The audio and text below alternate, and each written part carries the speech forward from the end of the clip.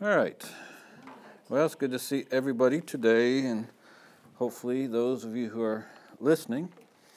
We're going to turn this morning to Jeremiah chapter 32. And we're going to look at we're going to read the first few verses, 1 through 25. Try to give some context to a thought that I had as I read through it this week. I'm titling this, The Indelible Imprint of God on Human History. The Indelible Imprint of God on Human History. And I'll show you the verse where that just kind of leapt off the page to me, and we're going to focus in on this aspect, three aspects. We're going to look at some general aspects in relation to God's imprint on human history, a specific aspect in this passage, and then we'll wind it up with some practical aspects. So this thought of God's indelible imprint on human history, I don't know where that came from. It just popped into my head. But to me, it's pretty intriguing because God leaves his imprint or God leaves his footprint on human history all the time.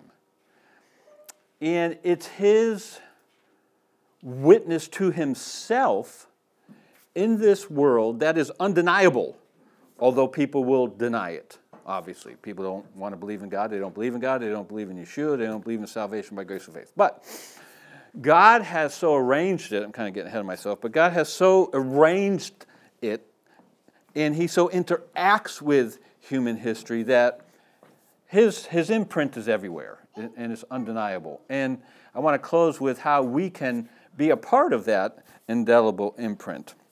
So we'll start at verse 1. We'll read through verse 25 of Jeremiah 32. Oh, I need to get my iPad.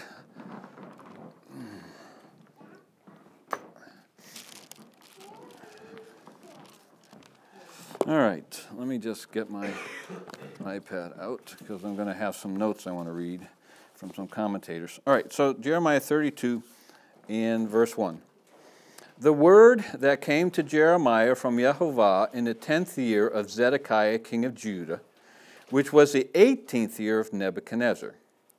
For then the king of Babylon's army besieged Jerusalem, and Jeremiah the prophet was shut up in the court of the prison, which was in the king of Judah's house. For Zedekiah king of Judah had shut him up, saying, Wherefore dost thou prophesy and say, Thus saith Yehovah, Behold, I will give this city into the hand of the king of Babylon, and he shall take it. And Zedekiah king of Judah shall not escape out of the hand of the Chaldeans, but shall surely be delivered into the hand of the king of Babylon, and shall speak with him mouth to mouth, and his eyes shall behold his eyes. And he shall lead Zedekiah to Babylon, and there shall he be until I visit him, saith Yehovah. Though ye fight with the Chaldeans, ye shall not prosper. And then the scene changes a little bit here. And Jeremiah said, The word of Yehovah came unto me, saying, Behold, Hanamiel, the son of Shalem, thine uncle, shall come unto thee, saying, Buy thee my field that is in Anathoth, for the right of redemption is thine to buy it. So Hanamiel, mine uncle's son, came to me in the court of the prison according to the word of Yehovah, and said unto me, Buy my field, I pray thee, that is in Anathoth, which is in the country of Benjamin, for the right of inheritance is thine, and the redemption is thine. Buy it for thyself. Then I knew that this was the word of Yehovah. And I bought the field of Hanamiel, my uncle's son, that was in Anathoth, and weighed him the money, even 17 shekels of silver. And I subscribed the evidence and sealed it, and took witnesses, and weighed him the money in the balances. So I took the evidence of the purchase, both that which was sealed according to the law and custom, and that which was open.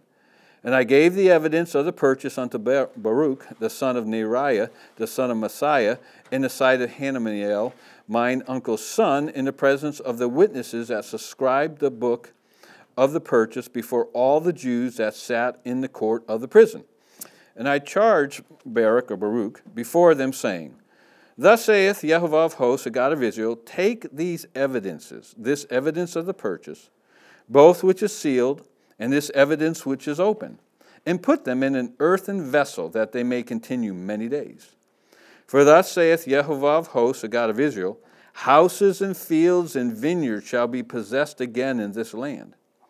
Now, when I had delivered the evidence of the purchase unto Baruch, the son of Neriah, I prayed unto the Lord, saying, Yehovah, God, behold, it should be, O Lord Yehovah, behold, thou hast made the heaven and the earth by thy great power and stretched out arm, and there's nothing too hard for thee. Thou showest loving kindness unto thousands, and recompense the iniquity of the fathers into the bosom of their children after them.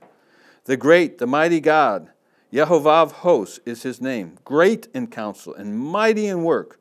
For thine eyes are open upon all the ways of the sons of men, to give them according to the fruit of their doings, which has set signs and wonders in the land of Egypt, even unto this day, and in Israel, and among other men, and hast made thee a name as at this day, and hast brought forth thy people Israel out of the land of Egypt with signs, with wonders, and with a strong hand, and with a stretched out arm, and with great terror, and hast given them this land which thou didst swear to their fathers to give them, a land flowing with milk and honey. And they came in and possessed it. But they obeyed not thy voice, neither walked in thy Torah. They have done nothing of all that thou commandest them to do. Therefore, thou hast caused all this evil to come upon them. Behold the mounts, they are coming unto the city to take it. And the city is given into the hand of the Chaldeans that fight against it because of the sword and of the famine and of the pestilence. And what thou hast spoken is come to pass, and behold, thou seest it. And let's see, 25. And thou hast said unto me, O Lord Yehovah, buy thee the field for money, and take witnesses, for the city is given into the hand of the Chaldeans. So Jeremiah is kind of in a little bit of a pickle. I found it interesting, the Geneva Bible said that Jeremiah is somewhere around his 40th year of preaching. So he's been, at this point, at it a long time, 40 years. I've been saved 45 years. I mean, that's a long time. And right now, he finds himself shut up in the court of the king's court, in the court of the prison, which was in the king of Judah's house. So he's kind of under house arrest because he's been saying what we just read, that it's going down, guys. This is just going down. God's had enough. He sent prophets to you for a long, long time. I've been telling you for 40 years, you won't listen, you won't pay attention, and God is going to now bring judgment by way of Nebuchadnezzar, the Chaldeans, coming and taking them away captive. And so that's where we are. We're in this juncture right here. We're at the end where the captivity is going to happen, and they're going to be taken away. And Jeremiah is telling everybody, the king's a little put out. He probably wants to silence Jeremiah's outreach, so he decides to put him in prison, though not a bad prison. So things just kind of just not doing so well for him. So I wanted to read a couple things about this court of the prison, if I can get to it. Oh. All right, so this is a note by Jamison Foster Brown. It talks about him being into the court of the prison, just to kind of give you just a little feel for where he is, what's going on, why he is where he is, and possibly what may be the point of him being there. So Jamison Foster Brown said, in the court of the prison, that is, in the open space occupied by the guard, from which he was not allowed to depart, but where any of his friends might visit him. Then he goes on and says, marvelous obstinacy, that at the time when they were experiencing the truth of Jeremiah's word in the pressure of the siege, they should keep the prophet in confinement. And actually that little bit was a note from Calvin. The circumstances narrated here occurred at the beginning of the siege when Jeremiah foretold the capture of the city. He was at that time put into free custody in the court of the prison. At the raising of the siege by Pharaoh Hophra, Jeremiah, now he's going to talk about different prisoners. Jeremiah was on the point of repairing to Benjamin when he was cast into the dungeon, but obtained leave to be removed again to the court of the prison, Jeremiah 37. When there, he urged the Jews on the second advance of the Chaldeans to the siege to save themselves by submission to Nebuchadnezzar, Jeremiah 38. In consequence of this, the king, at the instigation of the princes, had him cast into a miry dungeon, chapter 38. Again he was removed to the prison court at the intercession of a courtier, where he remained till the capture of the city, Jeremiah 32, when he was liberated. So that's just a little bit of background. There's another one that's a little bit interesting that speaks about this is Gill in his commentary. I like the way he put what he put. And Jeremiah the prophet was shut up in the court of the prison, which was in the king of Judah's house, which showed great stupidity and hardness of heart in the king and his courtiers and in the people to imprison a prophet of the Lord when surrounded by an enemy's army, and that according to the prediction of the prophet, by which it appeared that he was a true prophet. And they might reasonably expect that the rest of his predictions, which related to the taking of the city and carrying them captive, would be fulfilled. It is true indeed, he was in a better prison than before, more honorable, being within the limits of the king's house, and besides was not closely confined, but allowed to walk in the court of the prison, and so had a free air to breathe in, and more company to converse with, and could exercise himself by walking about.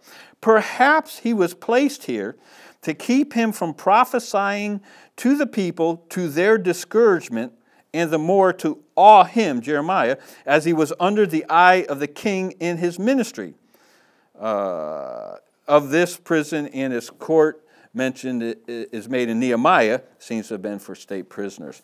So basically, the king's no idiot. He knows Jeremiah's been prophesying. It's happening right before his very eyes. He doesn't want to really overly punish Jeremiah, but he doesn't want Jeremiah out there still regurgitating this message, hey, it's over, guys. And so puts him in a place where he won't have much contact with people. But here's the thing. God always has his imprint on human history. And by him trying to silence Jeremiah, it's not going to hinder God from keeping his footprint on the landscape of human history. All right, now, in chapter 32, that's just a little bit of background. I found it interesting. I want to know what was this court of the king? Why was he there? Was it a nicer prison than where he could have been? I knew he had been in the pit. Why is he here? What was the king's motive? So I just found it all interesting. And to me, this sort of information brings it kind of to reality in my thinking. Now, what got me thinking about what I want to talk about today is verse 20, where it says, which hast set signs and wonders in the land of Egypt, even unto this day. That phrase there, even unto this day. So I'm thinking, well, what are you talking about? God hath set signs and wonders in the land of Egypt, even unto this day, and in Israel, and among other men, and hast made thee a name as at this day, and hast brought forth thy people Israel out of the land of Egypt with signs and with wonders, and with a strong hand, and with a stretched out arm, and with great terror. And then it goes on from there. But I found it interesting that what God did in the deliverance of his people from Egypt was still kind of being played out in the history of the lives of the people since then, even unto the day of Jeremiah. Also it was being played out in the imprint that God was leaving in Israel, in Egypt, but also in Israel. What God did was still kind of had a ripple effect after all these years in human history, and then other people around the world. And I'll get a little bit more into this when we get to this aspect. But here God did this thing in a moment in time, a long time ago, I'll tell you how long in a little bit, But the ripple is still going on in Egypt, though they're gone, in Israel, where they are, and other nations that know about that. And to me, that's cool. This momentous occasion in which God delivered his people, Israel, is being played over and over and over throughout time. And we'll see how that plays out. So we're going to look at three aspects relating to this. Now, first off, this generally, how does God leave his imprint generally? I have three passages to look at. Go up to Jeremiah 36. Generally, what does God kind of do by means of just a general revelation of himself? So Jeremiah 36, start at verse 14. Let's see. What did I say? 36, I'm sorry, I meant 38. 38, starting at verse 14. Then Zedekiah the king sent and took Jeremiah the prophet unto him into the third entry that is in the house of Jehovah. And the king said unto Jeremiah, I will ask thee a thing. So Zedekiah wants to know something. Don't sugarcoat it. Hide nothing from me. Then Jeremiah said unto Zedekiah, if I declare it unto thee, wilt thou not surely put me to death? And if I give thee counsel, wilt thou not hearken unto me? So Zedekiah the king sware secretly unto Jeremiah, saying, in this phrase here, as Jehovah liveth, that made us this soul. This is so good. Zedekiah realized that his very existence, his very being, his very soul was implanted into him by God. And this is one of the general ways in which God leaves his imprint on human history. And go back to Genesis, and we'll see where this stems from. Genesis chapter 2. To me, it's just so powerful how God does this. I'll explain in just a minute. But just one verse, Genesis 2:7. And Jehovah God formed man of the dust of the ground and breathed into his nostrils the breath of life, and man became a living soul. You can deny God all you want.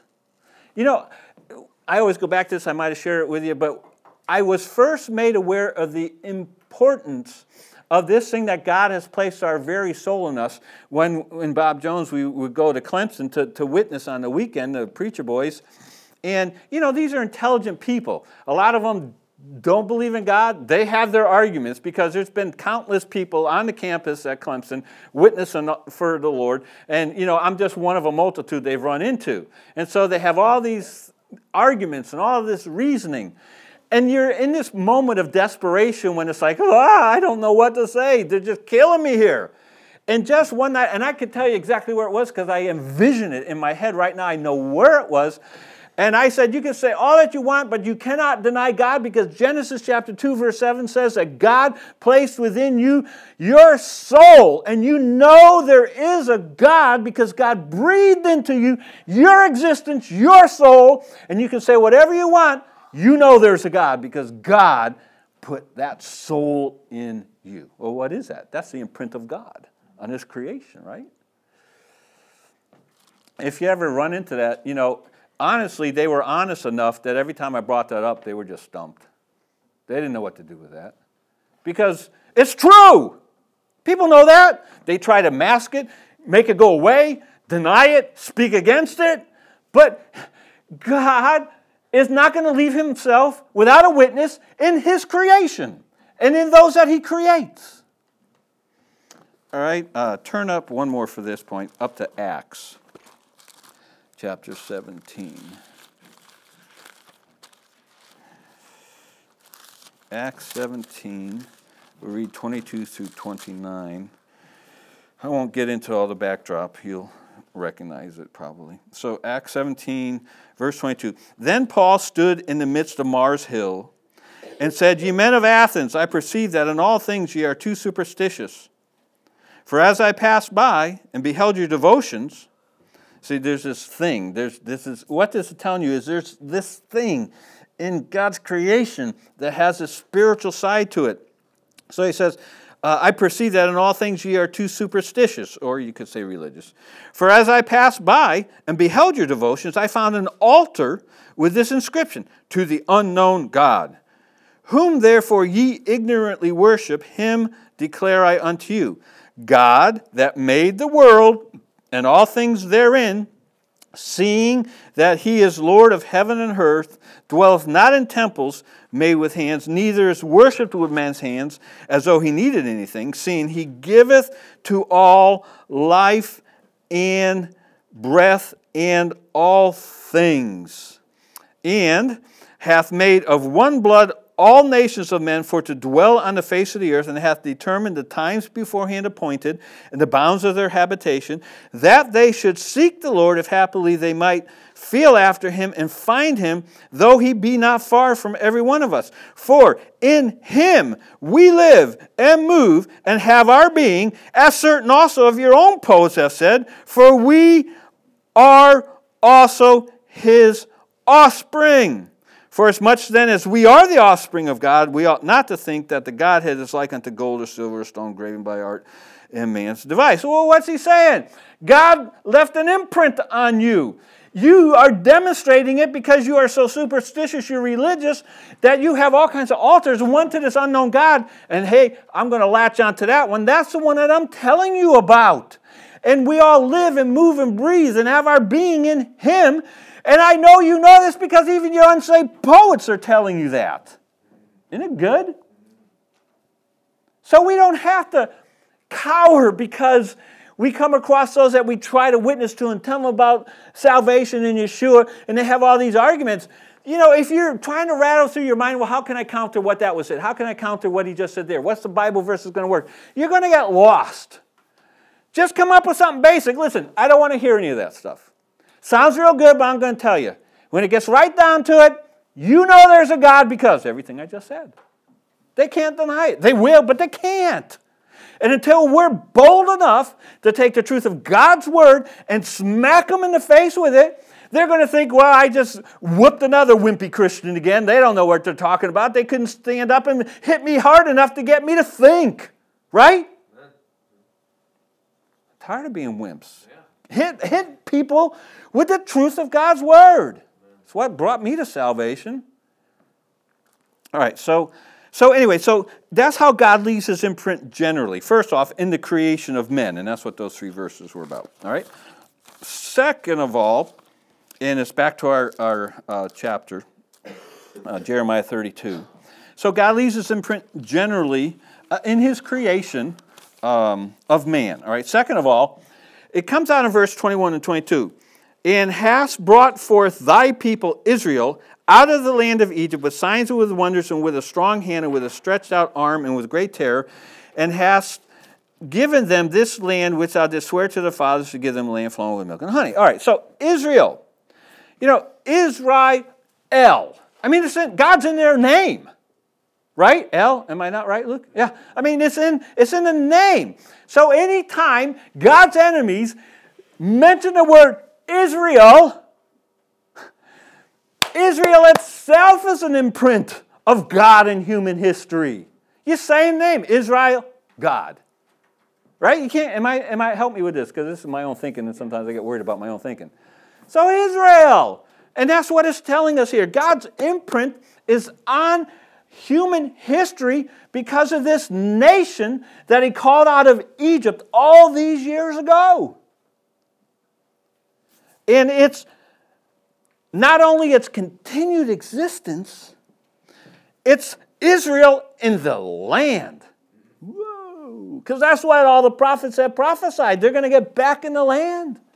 And yes, they were back in the land after the Babylonian captivity, but they're dispersed again. But now God is calling back Israel to Israel, and there's going to be a climactic, horrific battle take place, as I understand it. But Israel is not leaving. It's not leaving. And the fact that, you know, those of us that are older, when we grew up, you never thought about Israel, Iran, Iraq, and whatever else is around Egypt. Now, that's all we hear about, Turkey and all that. And the focus worldwide is on this strip of land that fits inside Rhode Island. Does that make any sense to anybody? No, it'll fit in Florida. It fits inside Florida. I've seen it. So Israel fits in Florida. It fits in Rhode Island. But the whole world is focused on that strip of land. Why? Because Israel, its existence, being in the land, is saying, God is, whether they know it or not. All right, the last one under this. Turn to Psalm 19.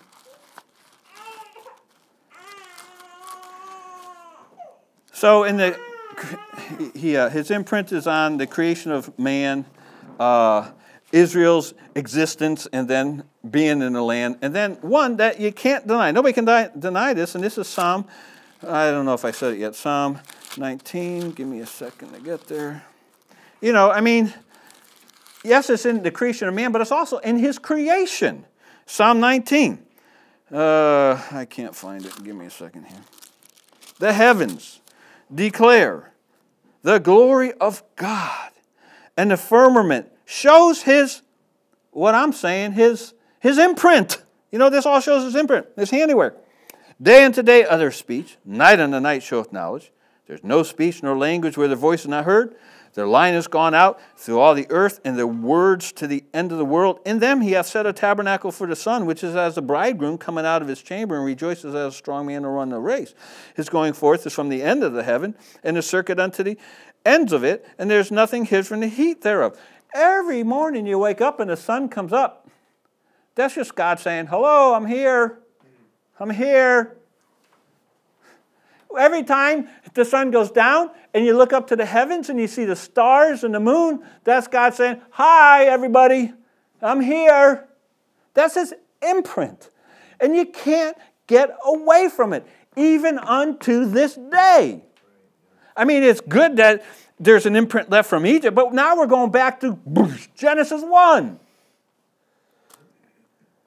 It's marvelous. So, that's the first point. How, I got to keep going back and forth here. How God leaves his imprint generally. Now, specifically, how God leaves his imprint specifically. Now, go back to Jeremiah 32. And this is the verse, Jeremiah 32, which is kind of cool. I didn't think about the timing of this. Let's see. Or 20, I'm sorry. I wrote down 22. I don't know why my mind's been over the place. All right, so how God leaves his imprint specifically. All right, verse 20. Yeah, it's 20 through 21. Which has set signs and wonders in the land of Egypt, even unto this day, and in Israel, and among other men, and hast made thee a name as at this day, and hast brought forth thy people, Israel, out of the land of Egypt with signs and wonders, with a strong hand, with stretched out arm, and with great terror. So what's this specifically talking about? Somebody tell me. Passover, which, since I never talk on the feast because I don't feel qualified, I thought, well, I can talk a little bit about Passover because it happens to be here, and I stumbled upon it and wasn't planning on it. All right, so specifically, this is so cool because out of all the feasts, Coy and I were talking about it coming up, and I've talked with probably everybody. Out of all the feasts, Passover I get, and I look forward to and actually enjoy, because it makes sense to me. I can do what I'm supposed to do, all of it, and there's no ambiguity in my mind. Bang, there it is. I still struggle with the, Sukkot and all these other ones because my mind bumps into itself and I get all in a jumble. But Passover, for me, from the get-go of coming into this Hebraic group mindset, it's just been clear as a bell to me. And I love Passover. All right, now, how God leaves his imprint specifically. Well, the statement in verse 20, unto this day, says that the effects of what God did in Egypt were still felt in Jeremiah's day. I'll tell you how long it is in a minute. Now, I got a couple commentators that speak about this. Benson, if I can pull myself up to the right verse here. Benson says, because when I come up with these ideas, that I'm sharing with you now that, well, wait a minute. It seems to me, Warren's saying to himself, unto this day, well, it sounds to me like all this stuff that took place a long time ago in Egypt is still having an impact in Egypt, in Israel, and among other people. And my mind says, well, what in the world does that mean? And so, before I share those thoughts, Benson says, who has set signs and wonders in the land of Egypt? Who did wonders of justice in the land of Egypt, which remain, if not in the marks, yet in the memorials of them, unto this day, and in Israel? God wrought wonders of mercy in Israel, bringing them out of Egypt through the Red Sea, raining down manna upon them, and quails from heaven, and fetching water out of the rock for them, and among other men. And also, he has done many wondrous works in other places, which he has made, by which he's made himself a glorious name. So Benson is saying what I'm saying, that the ripple effect of what God has done is still manifesting itself unto this day. Another fellow named Ellicott, I like him. He's pretty good.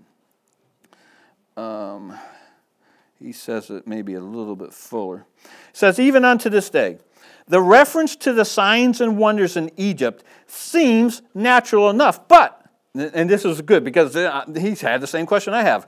But in what sense, we ask, could those wonders have been said to have been wrought unto this day? It is conceivable that what he had heard, of the frogs and the lice and the boils of Egypt might seem to Jeremiah the perpetuation, in part, of the old plagues. In other words, just thinking about it. But we get perhaps, he says, an adequate meaning by seeing in the words, this is good, the assertion that the old signs and wonders continued in their effect and in their memory. The name continued, though the signs themselves had passed away, and as well as to other men. And it says, he said, the words have their full force of God, of declaring, I'm botching this, among other men.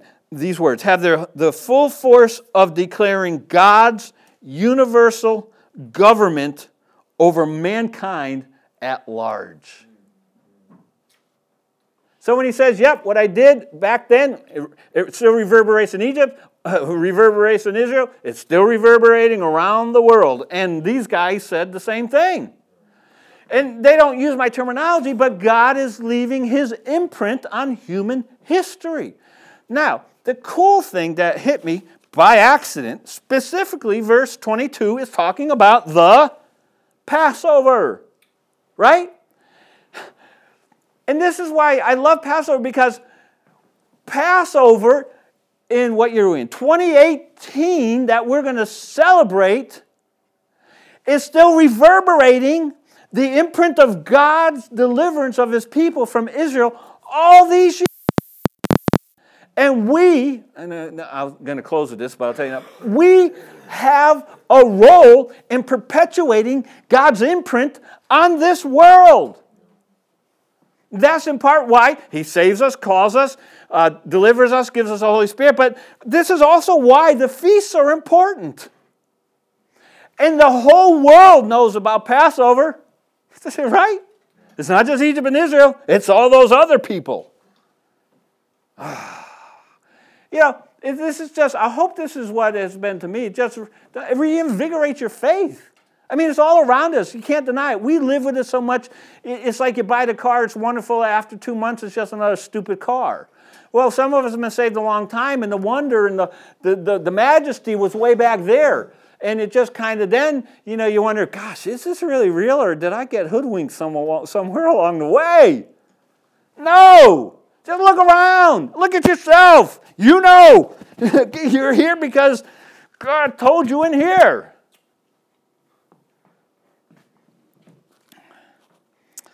So the Passover has specifically continued the imprint of God on human history. What God did in Egypt to deliver his people that bears his name, Israel, L. Now what's interesting, if you talk about, well, how long in Jeremiah's time? So I've done a little bit of research on it. The timing of the Exodus is somewhat uncertain. Some think it happened like in the 13th century, around 1290 BC. Some in the 15th century, around the 1400s. So let's just say it was around 1400 or 1300. Either one. Let's say it's 1300. All right. Well, the Babylonian siege was around 598. So let's just say 600. So you're talking from 1300 to 600 BC, which is 700 years. And Jeremiah is saying, yep, God's still manifesting who he is because I'm writing about it right now. I'm writing about it. And I'm telling these people about it. And I'm telling all who are here, God lives. It's so good. You know? So it's from the 13th, whatever I said, down to Jeremiah's time, which is 700 years. But this specific thing of the Passover, of God leaving his imprint, it goes down to us today. I don't know, what's 600 BC to 2018? That's a long time. That's a long time. Isn't it cool, though? We will be playing a part of a very specific thing God did to say, world, I'm here. All right, now, some practical application or implications, and we'll close. All right.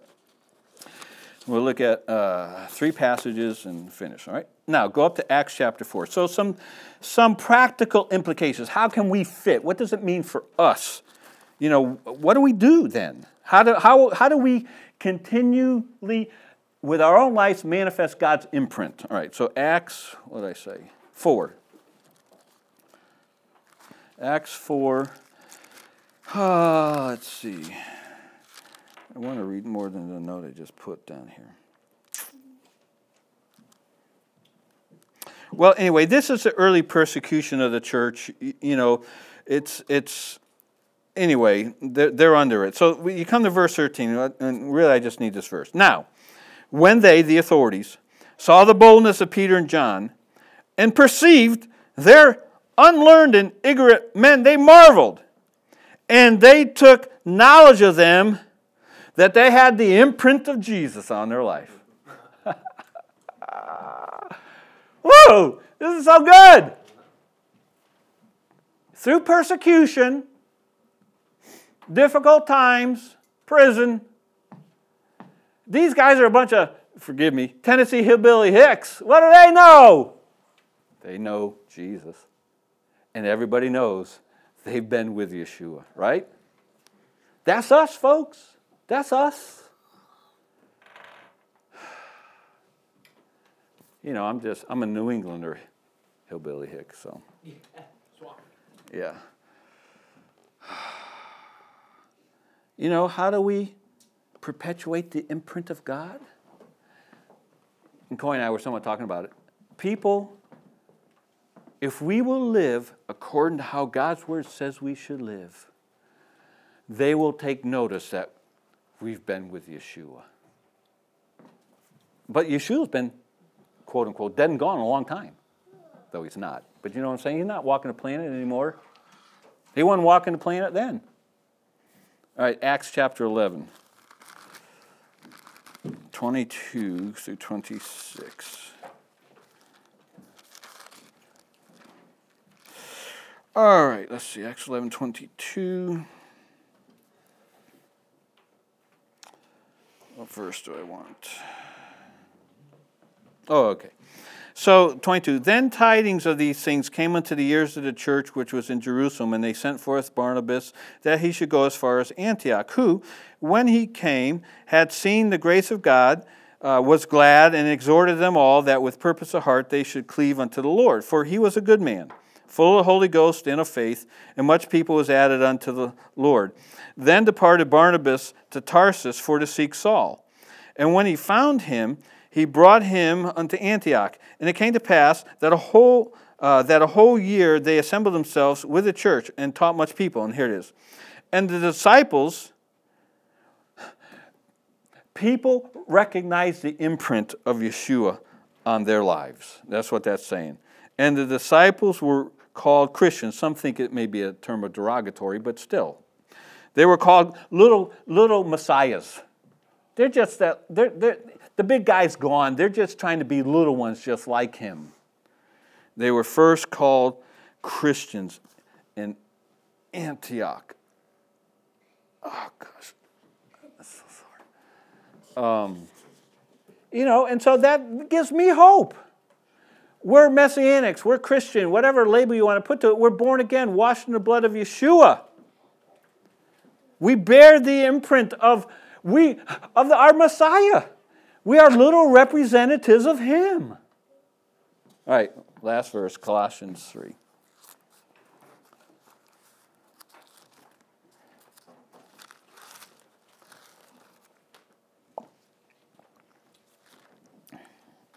All right, and we'll read 5 through 11. Colossians 3, verse 5. Mortify therefore your members which are upon the earth, fornication, uncleanness, inordinate affection, evil concupiscence, and covetousness, which is idolatry. For which things' sake the wrath of God cometh on the children of disobedience, in the which ye also walked sometime when ye lived in them. But now you have a different imprint. So what are you supposed to do? But now ye also put off all these: anger, wrath, malice, blasphemy, filthy communication out of your mouth. Lie not one to another, seeing that you have put off the old man with his deeds, and have put on the new man, which is renewed, and here's the verse, which is renewed in knowledge after the image of Him who created him, where there is neither Greek nor Jew, circumcision nor uncircumcision, barbarian, Scythian, bond nor free, but Messiah is all and in all. I just love that. Verse 10. So put on, you have a new imprint, so just put it on. Put on this new imprint, which is renewed in knowledge after you have an image. It's like what is stamped on the coin. It's renewed after the image of Him that created him. The practical implication is we're renewed in knowledge after the image of Him that created us. All this refers to us as we live out our lives biblically in every generation to the glory of God. We are the living imprint of God on humanity. We're already told we're little messiahs. They're just little Christians. We're already told we're renewed after the knowledge of the image of Him who created us. We've been told that our soul is in us. The world looks at us, probably even at our worst, and knows we're different. But while we're trying to live for Him and live biblically like we're supposed to, I get kind of weird on this stuff, but I drive a school bus, and I'll pray, and I say, Holy Spirit, somehow just manifest your presence through me in this bus so that they'll know there's something different about me. Is that okay? Right? I think that's okay. We're a living imprint of God on humanity. God will use us, as Coy and I were talking about, even when we don't think we're being used, because there is such a difference in us with our light shining in the midst of this darkness. So, man continually dispossesses, removes God and His Word from life and history. But it can't be done.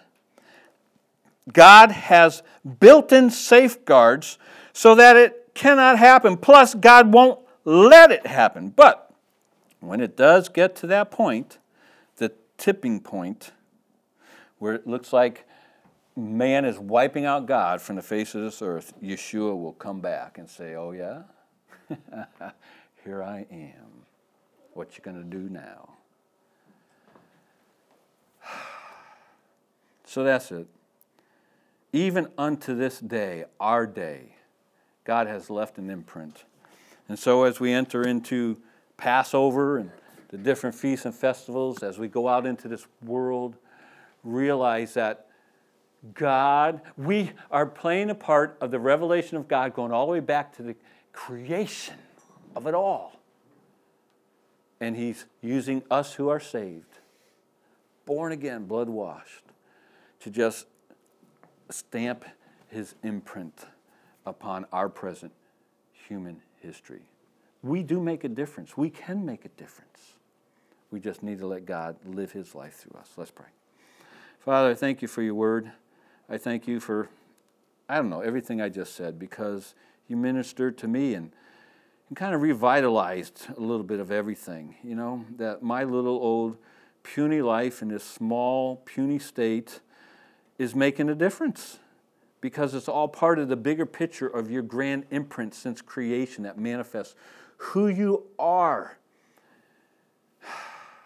And we're a part of that. And I thank you that it's not just all about feeling good and you taking care of everything and give us a nice house and new cars and living as worldly as the world. It's not about that. It's about the fact that you saved us to be that representation, that imprint of who you are. And because we are saved, those of us that are saved, that are in Yeshua, we can go forth in his strength, his power, emboldened by the Holy Spirit, buoyed by your word, to just go forth and say, oh yeah, God does live. It's like the old hymn, you ask me how I know he lives within my heart. So Father, I love you, thank you, praise you in Yeshua's name, amen.